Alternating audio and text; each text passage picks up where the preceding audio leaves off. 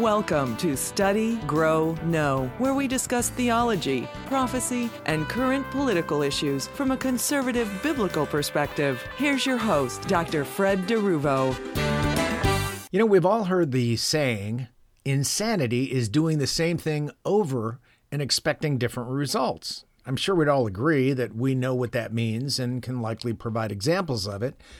A person who does the same thing over and over and continues to expect different results is, quite honestly, either completely stupid or insane.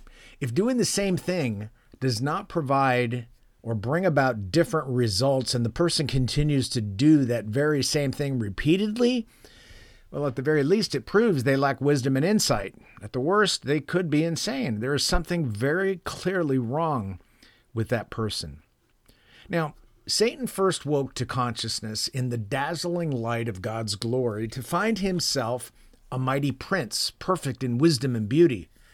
But having known no other condition, he thought that his power and his splendor proceeded from himself, lost his sense of dependence, and fell without hope.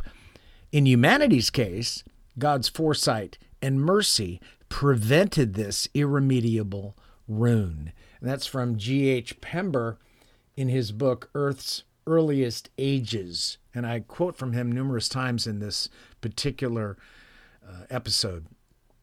So if we take a moment to imagine what that might be like, we can begin to understand how Satan's hubris developed to the point where he came to believe that God would one day die, or something might hasten his death, and then he, Satan, would gain control over all that had been created.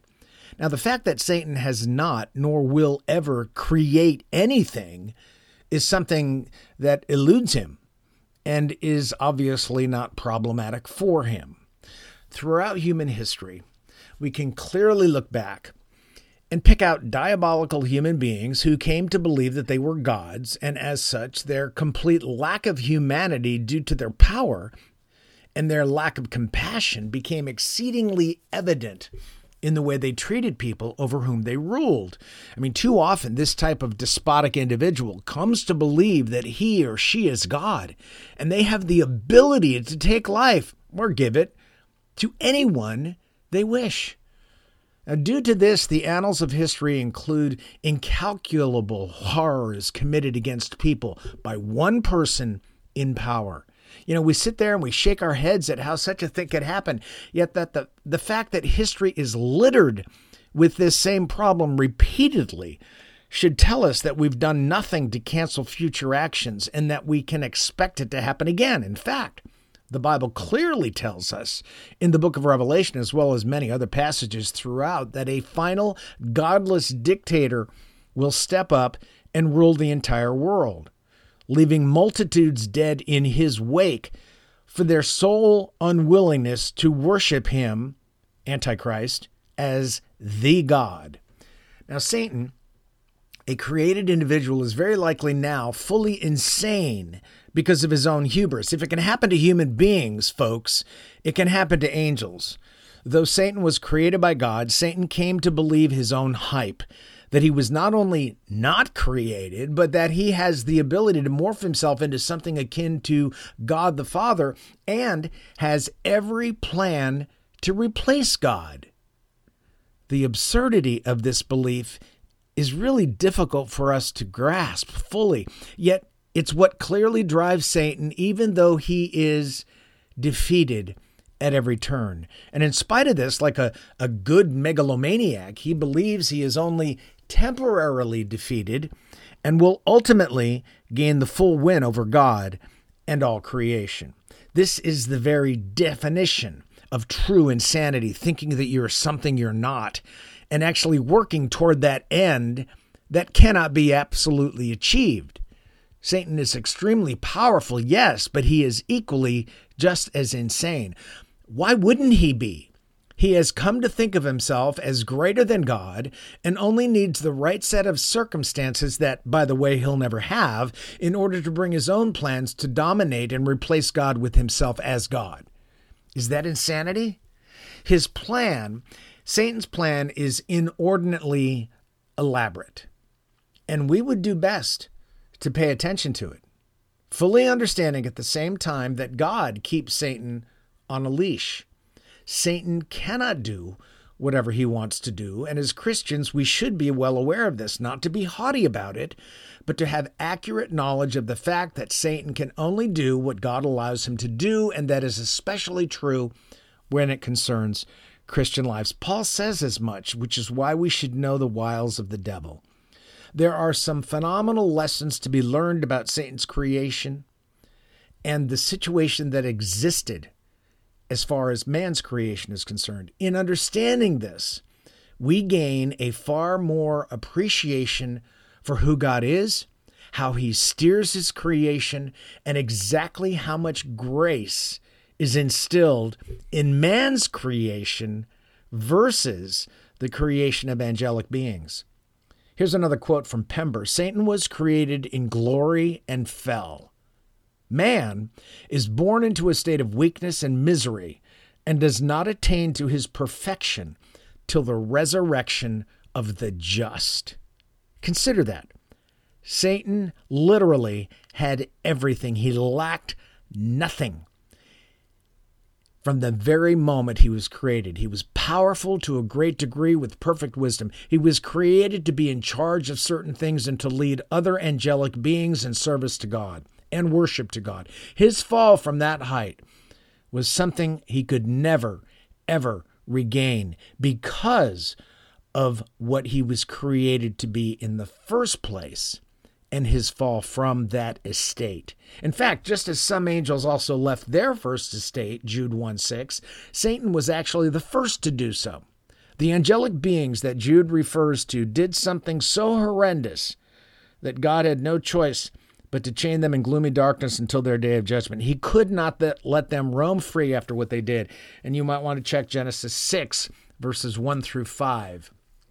For more on that. Now, in both cases, these angels had been created not like human beings, but as beings perfectly fit for the heavenly sphere and in direct communication with God himself. Humans were not created in or for that same environment. Thank God. Because then when we fell, it did not have to be a permanent, eternal separation from God. Human beings were created in a much lower position than the angels, and you can look at Philippians 2, 1-6 for a comparison. In essence, the creation of human beings puts them in the position of needing to be tested. See, we have to be tested to see what the result of that testing will be. This was not the case for Satan and other angels who fell. In their case, it was their own inner desires and hubris in the midst of perfect environment with God's presence that pushed them away from God so that they failed to keep their first estate to which they had been created. Adam and Eve were in a completely different situation, and for that, again, we can offer thorough and unending praise to our God. To understand the way in which God created and placed us helps us to begin to understand exactly what God was doing in that creative process. Here's another quote from Pember. Our creation begins in darkness. He's talking about men and women being created, Adam and Eve. So we begin in darkness, far from the light and joy of his presence. We are no princes, but slaves to those horrible despots, sin and corruption. Our beauty is faulty and evanescent. Our wisdom is foolishness. Our purposes are continually broken off. Our bodies date their tendency to dissolution from the day of our birth. Yet there is a hand stretched out to lead us through the night. And if we grasp it, giving up on our own ideas of the right way, it will guide us along a road, rough, toilsome, and perilous indeed, but which will at length bring us safely to the home of our Father. Now, in a very real and outrageous way, human beings are so different in creation from Satan or the angels. And I'm not just talking about power or level or estate. Though the angels were created to be far above us, their fall results in something seriously heinous that does not allow them to come back through repentance. They walked deliberately into sin, away from God, knowing full well the consequences of their actions. That was not hidden from them. They were not deceived into sinning. They fell deliberately. Eve was deceived into sinning, though Adam understood that what he was doing, he did deliberately against God's wishes, his law, though the full ramifications of all of it eluded him. However, the testing that Adam and Eve underwent through, though caused their failure, was not a failure to eternal death. Instead, and this is very important, their failure, their sin, opened up another avenue prepared by God that offered them the very chance to return to God through one, capital O, one, who would himself be clothed with humanity. He did not clothe himself like the angels. He clothed himself with humanity to be able to unite with us, to become like us. This opportunity prevailed. And against every odd, every objection by Satan, Jesus succeeded in pursuing God the Father's will at every turn, in every detail, thus paving a way for all people who would to enter into the narrow gate and onto the difficult path that leads to eternal life, Matthew 7:13 and 14. You know, as I sit here and I contemplate this, I am in abject awe of God. I've wondered how, previously, if God is all-knowing, how he could go through with creation knowing what the results would be. How could that happen? Yet in this, I find that I am now a bit overwhelmed with fascination for God and his love for his creation. He created human beings deliberately lower than the angels so that when we fell, and that was never a question, when we fell, he would then be able to provide a way back to him that would ultimately result in putting off our innate corruption and putting on the incorruptible for all eternity. This life, from start to finish, is the testing, the battlefield, as it were. It has always been designed to be such. Why? Because in the end, and even throughout, God's love, his persistence and faithfulness toward us would always be on display and become more and more pronounced throughout our lives as we grab hold of more of him. Now, if as we travel the narrow road of faith, we fall and are even tempted to turn away in apostasy, God is there to help us, if we will, and guide us back to that path that leads to eternal life.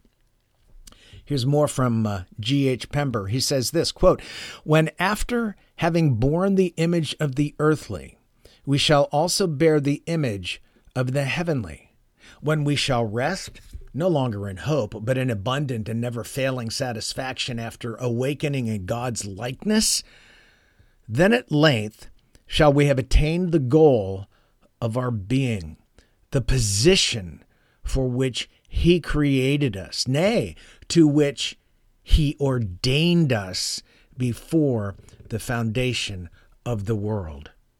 Then shall we know why he bade us consider ourselves strangers and pilgrims on the earth. Then shall we feel his meaning when he told us that while in the flesh we are but in a state of death, our real life being hid with Christ in God. Then, when the heavenly treasure is unlocked before our wondering gaze, shall we understand to the full his dark saying, and if ye have not been faithful in that which is another's, who shall give you that which is your own? Luke 16:12, unquote.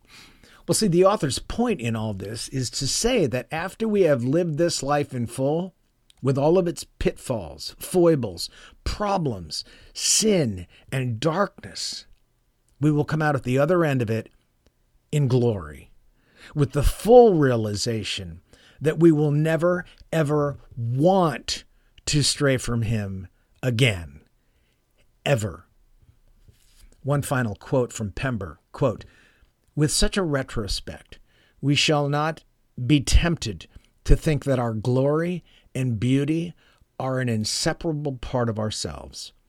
And not only shall we have learnt by a fearful experience the dependence of creatures, but our whole being will be penetrated with a burning and unquenchable love of our Creator," unquote. Brothers and sisters, take time to dwell on this, please, for your sake and for God's glory. His plan is remarkably perfect, resilient, and it will be accomplished. What we suffer in this life will be nothing compared to what we will live and enjoy in the afterlife with our Father. There is nothing that can keep us from that. Not Satan, not this life, not anything. God has ordained for those who are called, for those who love him and are drawn into fellowship with him, through the only salvation that is offered, that we will finish this course. We will become like him in our wants, our thinking, and our goals. We will come to the point of always doing what is right, always thinking what is right, and always saying what is right. This is a done deal as far as God is concerned. He will not fail. Can you see more clearly now? Does this help you to grasp more of the Father's love for us and his immutable ways? Does knowing this help you to understand that God is always for us and offers no condemnation against us now or ever? Romans 8. Let this truth dwell in you richly. Grow in his love. Gain more of an appreciation for who God is and what he is doing in your life. May God be praised. Thank you so much for joining me today. And until we meet again, I pray that God would open your eyes to these truths, and may he be praised forever. You've been listening to Study, Grow, Know with Dr. Fred DeRuvo. Please join us each week for new broadcasts that deal with theology, prophecy, and political issues from a biblical, conservative perspective.